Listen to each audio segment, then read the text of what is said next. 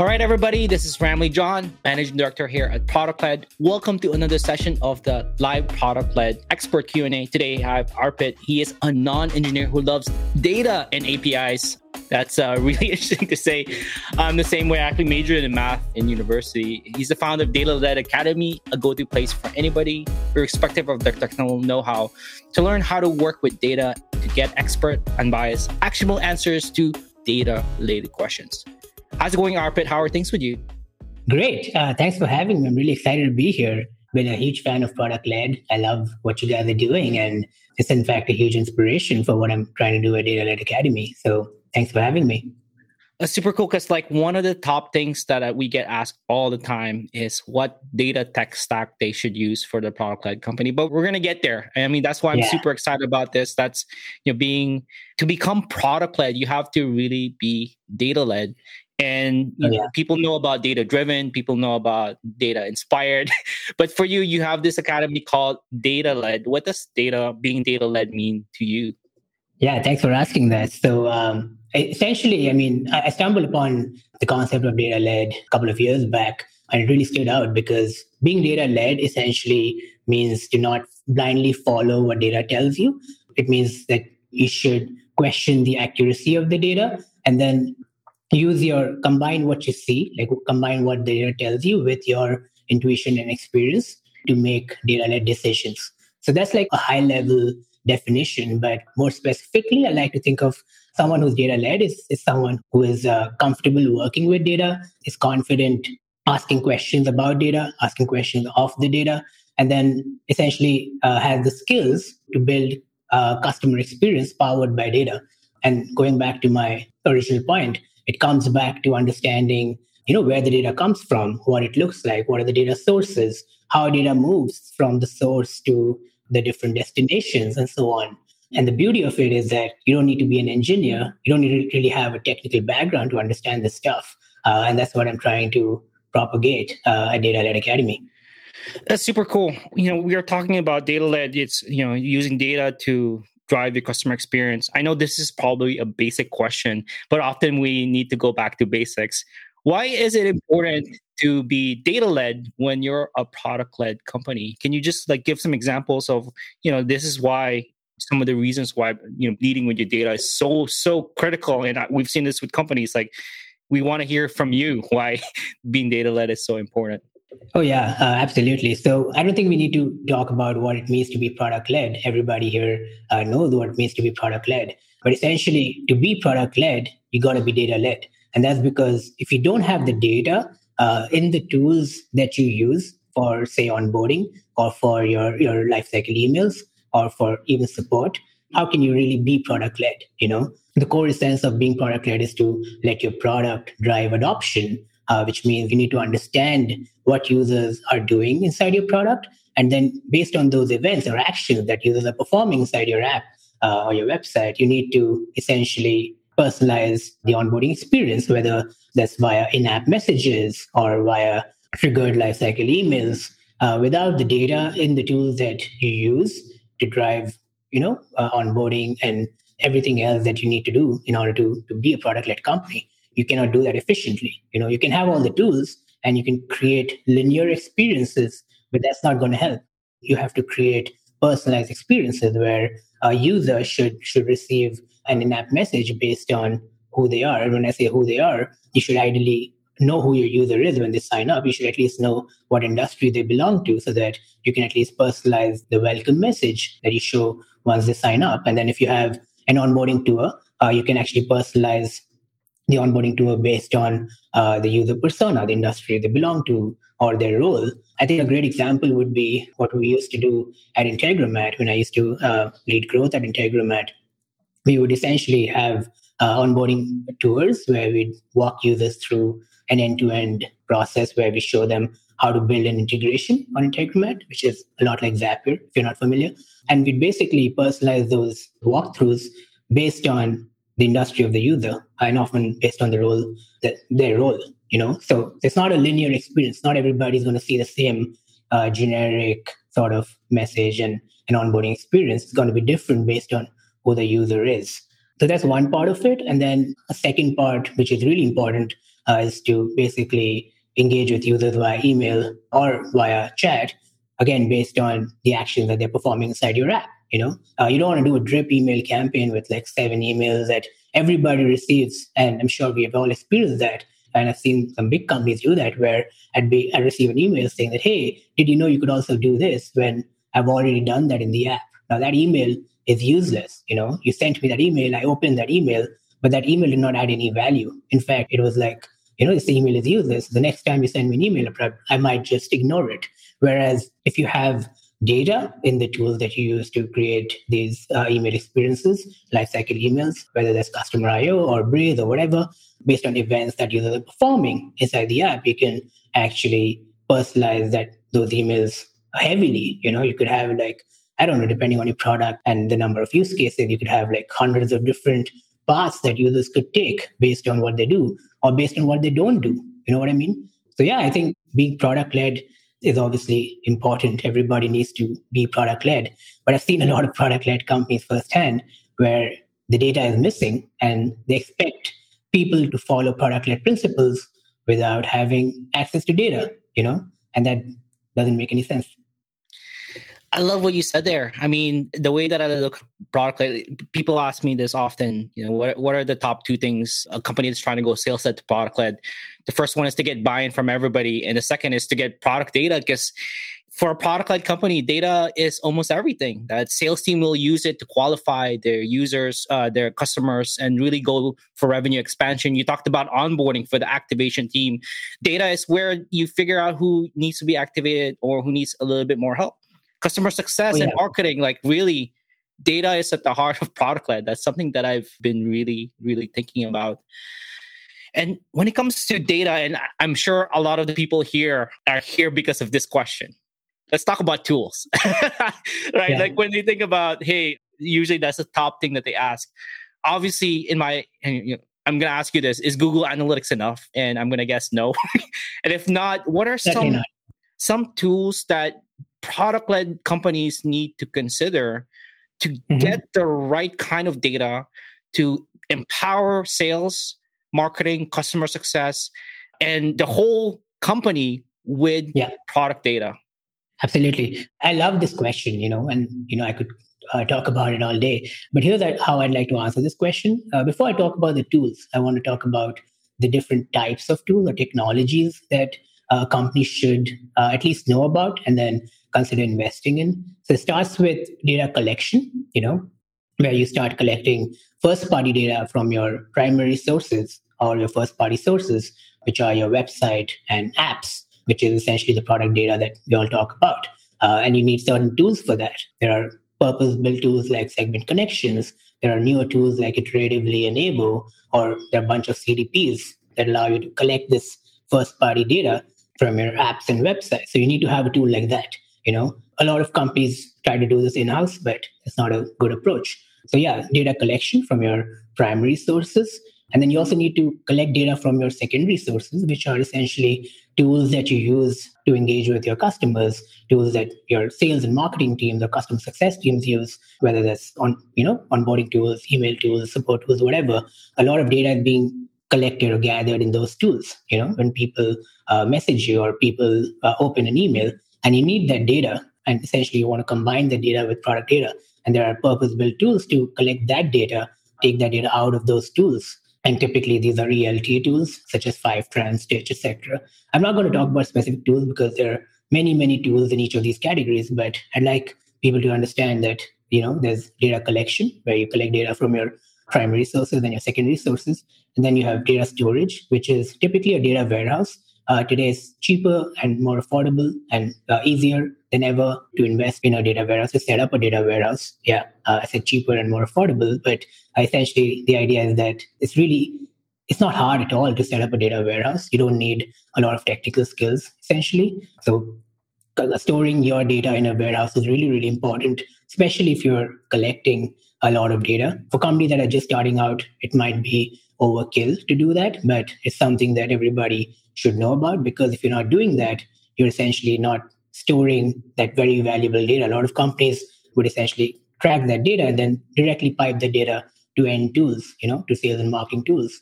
And basically you're not storing the data. You're collecting the data, you're sending the data to different tools, but you're not storing it. So collection and storage. And then once you have that, once you have the data, there are two main layers. One is analysis, the other is activation.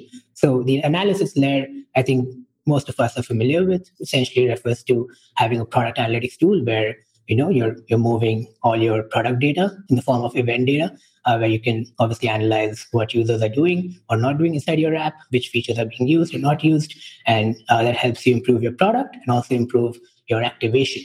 But then there's another part to analysis, which is essentially BI or business intelligence, where besides product data, you also have different types of data. And basically, these different types of data are coming from those different sources we talked about.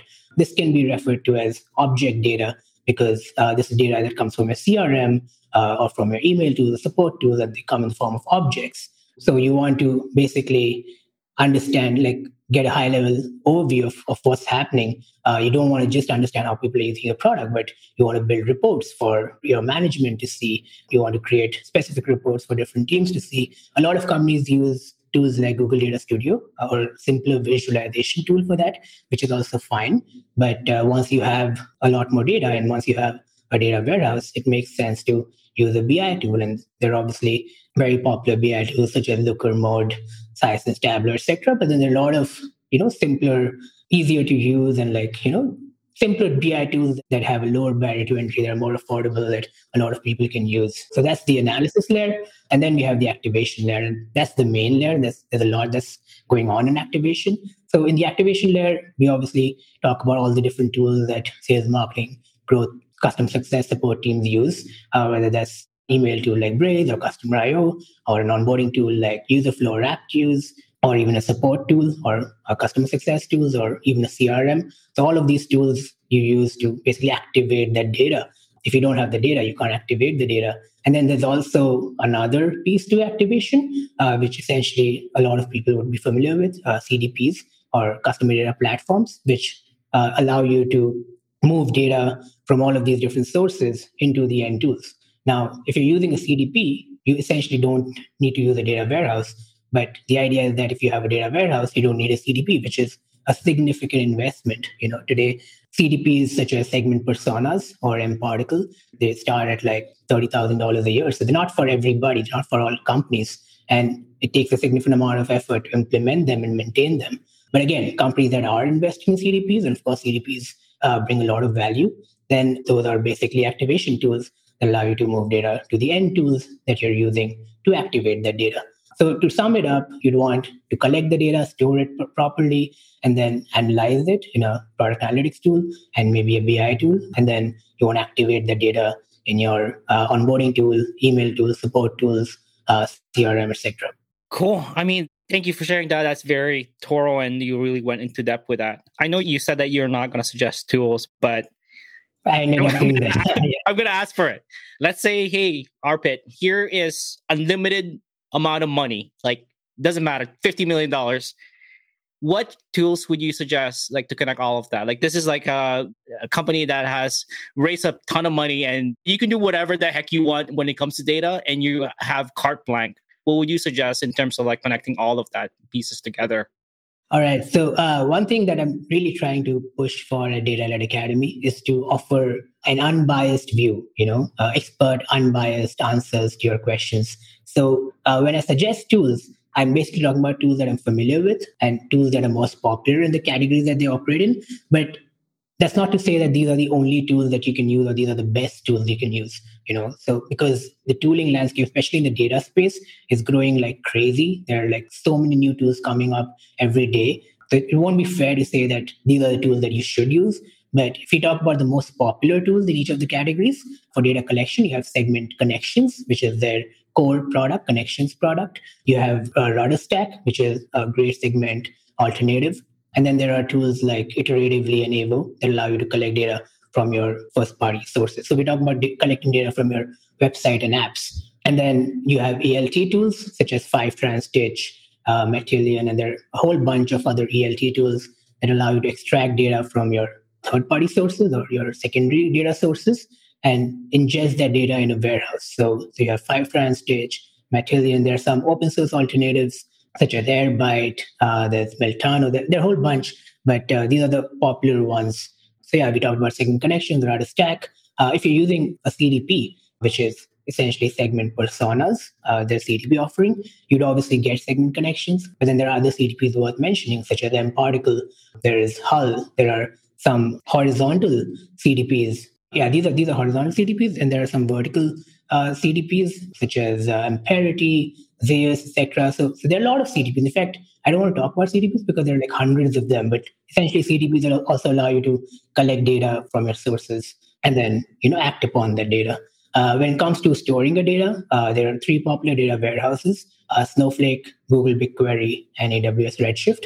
They're all worth exploring. Snowflake is obviously like super popular right now, and a lot of people prefer Snowflake because of how powerful it is. But that's not to say that Google BigQuery or Redshift are not. So that's the storage layer. And then in terms of analysis, product analytics, of course, there's Mixpanel and Amplitude, which are like leading product analytics tools. But then there's also Heap, which offers implicit tracking. There's a new tool in this category called PostHog, which also offers implicit tracking, and it's open source. And then you have Indicative. Indicative is a tool worth mentioning. And there's another one called Rakam, which is also worth mentioning. Indicative and Rakam are less popular, but how they're different from all of these other tools is that data warehouse native. So they actually sit on top of your data warehouse. They natively connect to your data warehouse. So if you have data in your warehouse, you can use these tools to analyze data. You don't need to actually send data to those tools like you would have to with Mixpanel or Amplitude or Heap or the others. So that's the product analytics layer. When we talk about BI, Looker, Mode, Sisense, Tableau, these are all like popular BI tools. There are some less popular ones, such as PopSQL. Again, the BI landscape is so huge. Again, there are hundreds of different tools, but these are the popular ones that are definitely worth mentioning. There's some open source alternatives that are definitely worth mentioning called Metabase. There's Metabase, Redash, and Superset. These are three open source alternatives that are worth checking out.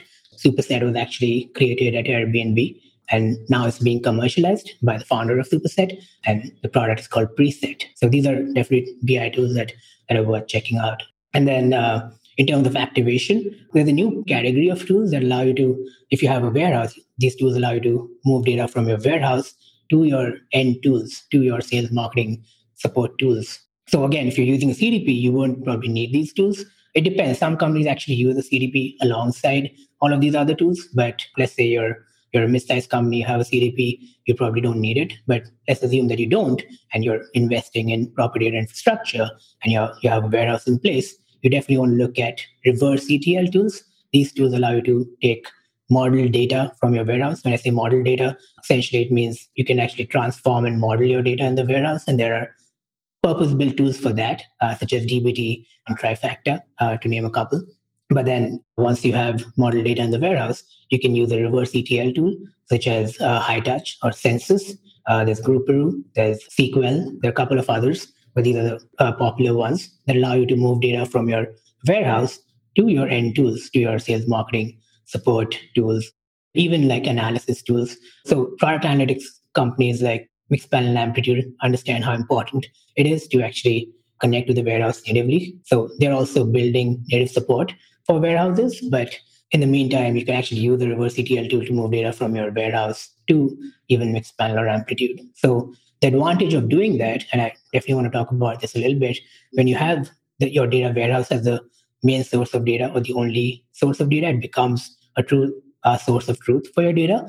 And then the data in your product analytics tools and your BI tool have the same source, which means that the data will actually be the same, which is not the case with most companies, because typically product analytics is implemented separately. So there's a separate pipeline. Data is being sent to your product analytics tool directly, and then data is sent to your BI tool via the warehouse. So there are two separate pipelines, and obviously there's lack of accuracy. So you might see something in your product analytics tool, and you want to you create a hypothesis around that, but then you go and see the BI tool, and there's a different story. It tells you a different story. The data in the BI tool tells you a different story, and that is a big problem for a lot of companies. It's a prevalent problem, and that's why using your data warehouse as a source of data in all your analysis tools is really, really, really important.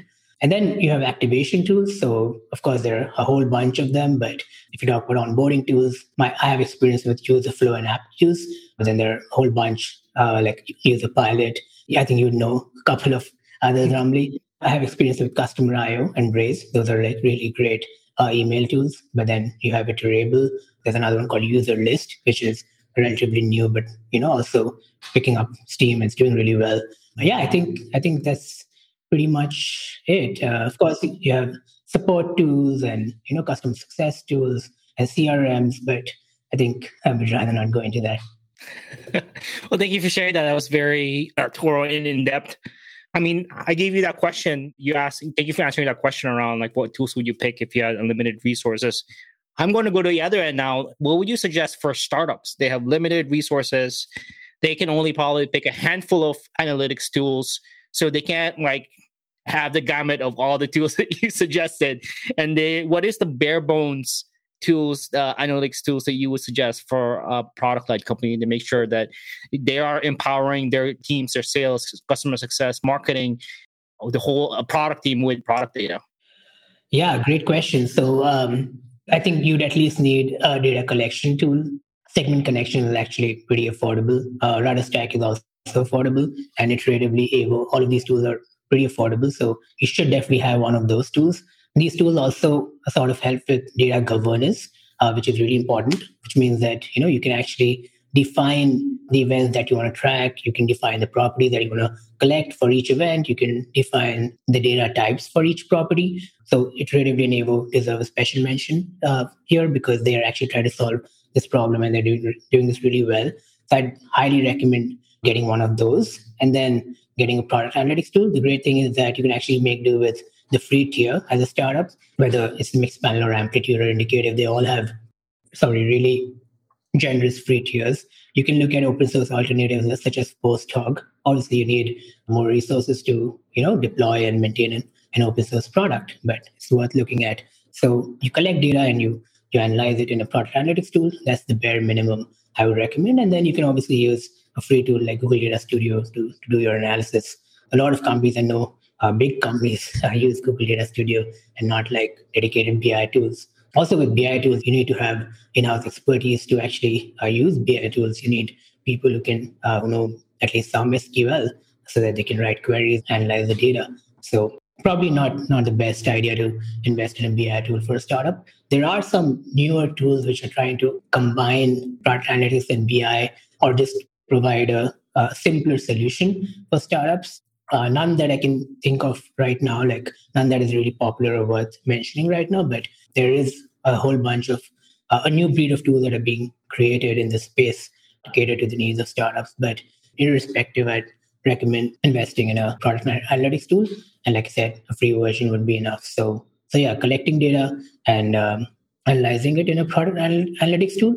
And then you're obviously going to use some other tools like email tools and onboarding tools.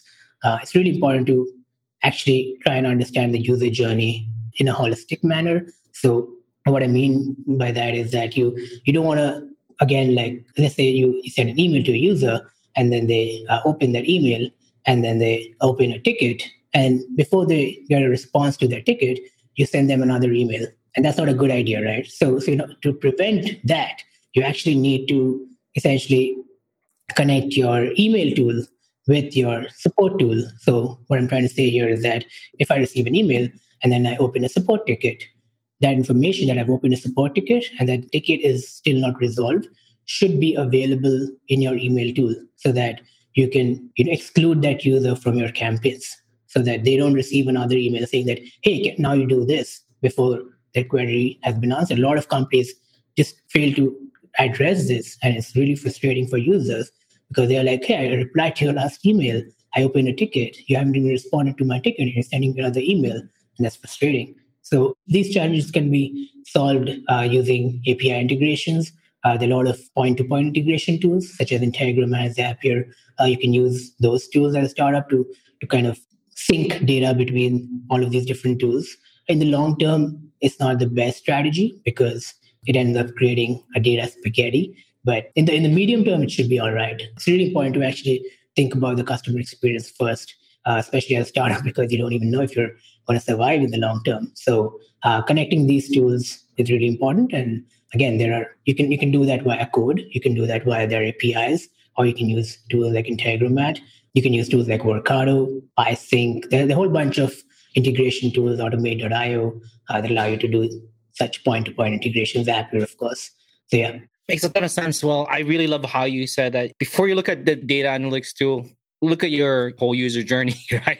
Because I think, I'm not sure about you, but for me, I get excited about new tools. I get excited about new cameras, but I also get excited about new analytics tools. So I really love the point you made there. Analyze your user journey first and figure out, hey, what tools do I need from there, and break it down going forward. Yeah, I just want to say that the fact that I know about these tools probably indicates that I'm also obsessed with tools, and I really love exploring new tools and technologies, and also understanding what they do and then writing about them. That's actually one of the big motivations behind Data Academy. So yeah, I just want to mention that. We're both the same, and we're apparently both into cameras as well. We were just chatting before this, but I have a question from Maya around how important is it to implement server-side analytics right from the get-go as a startup? And for people who are not familiar, when you implement a tool like Mixpanel or something else, you can attach it to, and we might be getting into too much detail here, you can attach it to your app directly, whether that's in Ruby on Rails or whatever it is. So that's server-side versus just attaching it to the front end on using JavaScript. So for you, Arpit, like how important is it to implement a server-side analytics from the get-go? It's super important. It's something that you just cannot ignore. And in fact, if you can track server side, you should do it irrespective, especially with new privacy laws, with ad blockers, etc., where a lot of your client side tracking will actually not work. So server side tracking is extremely important. But I'd like to give a simple example here of the beauty of doing server side tracking. So let's say you're doing client side tracking where if someone clicks the sign up button, you track that as an event. So essentially, I click the sign up button, I land it on your sign up page, and you have that event like, that I visited the sign up page. Now, I fill in the sign up form and I click the submit button. Now, if you're also tracking that server side, so if you're doing the sign up button, which is on your website, you're doing it client side, that's okay. But the submit button where I filled up a sign up form, if you track that client side and not server side, essentially what's going to happen is that your product analytics tool will say that someone just signed up, someone's created an account or signed up, an account got created. But let's say there was an error and basically the account didn't get created. Let's say there was a validation error with the password or something else, or something, my internet went off. And basically that information that is submitted in that form did not actually reach your servers, which means the account did not actually get created in your database. I like to call it process completed. So you can track events and track data when an action happens, or you can track it once that process is complete. And if you do that server side, you actually have accurate data. If you see someone signed up, they actually completed the sign up process, whether that's a form or if it could be like a 3-step sign up process, which is pretty common these days, where a lot of users would, maybe drop off after the second step. If you're not tracking this data server side, it's a big mistake because you're essentially going to have bad data. So that's like a really simple example, but going forward, server side tracking is the way forward, especially with data privacy and all the new privacy norms and all the changes that are coming to the browser. So yeah, in fact, I've done an episode of the Data Led podcast on this very, very topic, which will release soon. So awesome. Yeah, I'm totally in the same boat as you. You talked about accuracy of the data, like when you're server side, you don't have ad blockers. You talked about browser changing. I'm using Brave right now, which blocks a lot of a browser that blocks a lot of the different tools and tracking. So you're totally right there. I mean, one of the challenges I see just chatting with product-led companies, especially ones that have grown organically. Now, I mean, organically, the team has grown organically, is that every team has their own analytics tool. The sales team has their own tool, marketing has their tool, and then customer success has their tool, and then design has their own tool. And within the design team, 2 different design teams has their own analytics tool, and it becomes data spaghetti. And that means that it just gloobly glop, and it just doesn't make sense anymore. And that's a big challenge for going product led is you need to make sure that the data is being shared across because there's a factor picture of what the user's journey looks like. And that's not a good idea. So, I mean, the question I have for you is, where do you start? Somebody comes up to you, Arpit, like this is happening to my company right now. We have data spaghetti. What is your suggestion to that team or that company?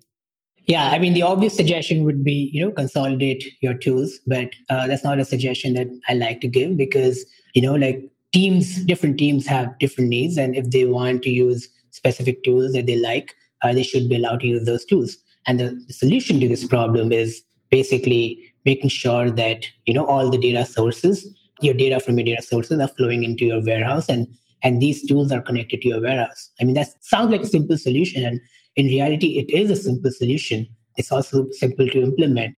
It's hard because it's not something that companies have done. So they've already implemented all of these tools. And for a second, I'd like to talk about implementation. Like it's really important. Like it's easy to evaluate tools and then be like, okay, I'm going to buy this tool and then hand over the tool to your engineering and be like, hey, please go ahead and implement it. It happens very often in the product analytics space where, companies will be like, okay, we'll go with Mixpanel or Amplitude. And then they'll just hand it over to their engineer and be like, implement it for us. Now your engineer, their job is to build your product. Their job is not to implement these tools. They don't know what you want. They don't know what data you want. They don't know, you need to tell them, you need to work with them. You need to specify exactly what data you want. You want to specify what the data looks like. You want to specify the event names and the properties and everything. If you don't do that well, the engineer will implement it the way they want to, and you'd have a tool and you'd have some data. But firstly, you wouldn't know if you can trust that data. And then when a situation like this arises where you want to either consolidate tools or you want to basically fix a data spaghetti problem, you won't know where to start.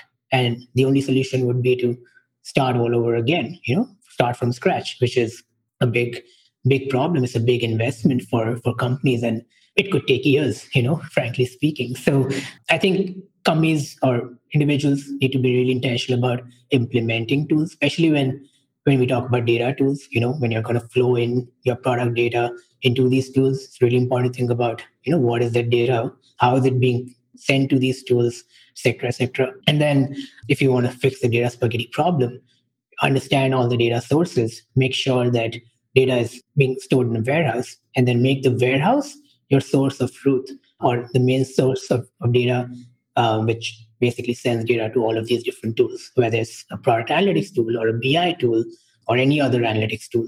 And it's easier than ever before to do this. In fact, all the popular data warehouses, Snowflake, BigQuery, Redshift, they all offer free tiers, pretty generous ones. So it's not really hard to get started. And it's really not hard to find experts, consultants who can help you get started if you don't have in-house resources. Of course, companies that have in-house data teams, that have in-house data engineers, they can actually do this pretty easily, frankly. But then there are a lot of boutique agencies and consultancies and individuals that are basically who specialize in helping companies set up, and it's worth looking into them. I love it. I love how you broke it down. You really figure out if you need a tool first. It goes back to figuring out your user journey first to figure out which tools you actually need for that particularly. One other problem that I see all the time with product-led companies is they implement the tool, right? And they're excited about it, implemented, a few months later, they forget about it. So they're just there's excitement in the implementation. And then all of a sudden, there's a drop off in actually getting insights. So the question I have for you is, what kind of processes should companies have to make sure that they're continuously getting valuable product data insights that's shared across sales, marketing, customer success, product throughout the whole product-led company? Oh, yeah. Thanks for asking that question, by the way. It's one of my favorite questions. And I've seen a lot of companies do this, where they invest in tools, expensive tools, and then they don't end up using them. Or the person who was responsible, who actually got the tool implemented, the buyer moves on to another company, and then the next person who comes is not interested or doesn't know how to use the tool or wants to use a different tool. And this probably a big perpetuator of this problem is a lack of documentation. I would say it's the single most important thing that people need to do when they're implementing tools. They need to document heavily. They need to document everything. When it comes to product analytics, you need to create a tracking plan, a data tracking plan, which is an extremely important document that you create before you start implementation. And I've written a lot about that. I've shared a lot of templates around that. So that's like really bare bones that you do in the tracking plan. And I mentioned this a couple of times. You define all the events that you want to track. You define how the taxonomy of the events. You want to define how you should kind of define those events, how you should name those events. Rather, you want to specify which properties you want to collect for each event. So if you have an event called signed up, you want to specify what are the different properties you want to collect. It's the name of the user, the email of the user, the timestamp, which is automatically collected, but you also want to make sure you collect the timestamp as a separate attribute or property, and so on. Like depending on your product, there could be other properties. You also want to specify the data type of each property. If a property is a Boolean property, you should know that's a Boolean property because the value would be true or false and not something else. So documenting all of this stuff is really important, not just from an analysis point of view, because you end up using the same data in your activation tools in Intercom or Customer IO or whatever other tools they're using. Again, a simple example would be your onboarding emails, where you want to customize those emails based on these events. If you don't know what those events are, and if you don't know what the properties are for each event, and you don't know what the data type is for each property, often you'd have an enum property where you'd have a set of values for each property. So a simple example would be if you're asking this for the industry that they belong to, you'd have like a set of values, right? Like 5, 6, 7 industries that you want to predefine, that you want the user to select. And if you don't have this information, if you don't have this documented anywhere, you wouldn't know, how to use this data. So documenting like crazy, like documenting everything you can is extremely important. Not just documenting the data that is being captured, but also the processes, what are the different, simple example would be, again, if you're using an email tool, you're creating a lot of different segments of users, depending on your company size, you could have hundreds of segments. Now, if you don't have it documented, where you're not documenting what those segments are, it's impossible for the next person to understand what those are. Or if you're not documenting the different emails that you're sending, you're just directly making changes inside the tool, and you don't have it documented anywhere else where one can go through the document, understand what are the different emails people will receive based on what actions. And I've done this so much that I can just talk about it all day. But, it's really, really, really important to document like crazy, especially now that, everybody's remote more so than ever before. So that would be my single most important piece of advice. I love that. I think you're right. Documentation is so important in data, especially with growth experiments as well. I think tracking, what kind of experiments you have. And yeah, you're right. Like totally agree with that. I mean, as we're starting to wrap up, we talked a lot about different things today. If you can give like one or two pieces of advice to product-led companies about data, and like I said, it could be something that we've talked about right now, or it could be something that we haven't talked about yet. What would be some of the tips or advice that you would give to product-led companies? Yeah, I'm not a huge fan of giving advice, but since you asked for it, I'll give it anyway. I'd say that, like it's easy to fall in that trap where you spend a lot of time, weeks, months evaluating different tools. And I said this before, don't do that. Like try and find an expert who can help you decide the right tool. And then please spend time on your implementation. Like be very intentional about implementation, because, you can pay hundreds of thousands for a great tool, but if it's not implemented properly, correctly, it's just going to be a disaster, And especially when it comes to data tools, it's really, really important to be very intentional about implementation. So again, a big part of it is obviously documentation, but it's also people and processes. You have to know who are the people who should be involved in the process of implementation. I like to think of a group of people who'd be, who'd come together, and these people would essentially be from different teams. So there'd be representatives from different teams who'd come together, and they collectively be responsible for implementing a tool, rather than one person, the buyer, being responsible, so that everybody understands what's happening, why it's happening, and then they can pitch in and in the long run, they'd know why a specific event was captured or why a specific piece of data was captured in a certain way. And there's so many nuances, and they obviously depend on your product and your industry and so on. So yeah, getting the right people together and then setting processes and then documenting those things. That's the most important thing. Like, there are amazing tools in the market, like so many of them. And frankly, a bunch of them are very similar. Most of them can probably solve your needs. So it's not so much about the tool. It's actually about the implementation and coming together of people, processes, and documentation. I love it. I was just on LinkedIn this morning and somebody said strategy without execution is just a dream. And I think it's the same thing with here. It's like, you can have like the best plan. You can like really think about implementation, like what you said. I know I just about to wrap up, and David left a comment about like a tracking plan template that you have. Like, well, for people who want to know more about all the stuff that you said, where can people find out about all the tools you suggested, if it's possible, or any other resource like that tracking plan template that David is suggesting? Yeah, you can go to dataled.academy. That's datled.academy, and you'd find everything there. You won't find all the tools that I've mentioned, but I'm working on that. I'm trying to document all of that. In the meantime, you can reach out to me on Twitter. I'm iCanAutomate on Twitter, iCanAutomate, or you can reach out to me on LinkedIn, same handle, and ask me specific questions. Or if you're in the product-led growth Slack, I'm pretty active there. You can message me there, and I can share specific answers. But I'm also happy to share a list of all the tools that I mentioned.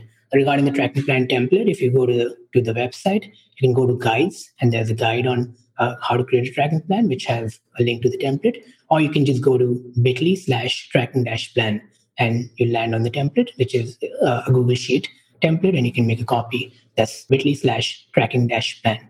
Sweet. I think that's all the time we have left, but we will share out all of these links, this valuable stuff that you shared, the links, the resources that you have to the people who sign up. Mm-hmm. I just want to thank you so much for your time, Arpit. I really do appreciate you getting into the weeds with the data and sharing a little bit about the tools that you have. Oh, yeah. Thanks for having me. I love talking about this stuff, and I talk about this stuff all day. So it's my pleasure. And this was a fun conversation. So thank you. Awesome. Well, thank you so much. And thanks, everybody, for tuning in. Yeah, for sure.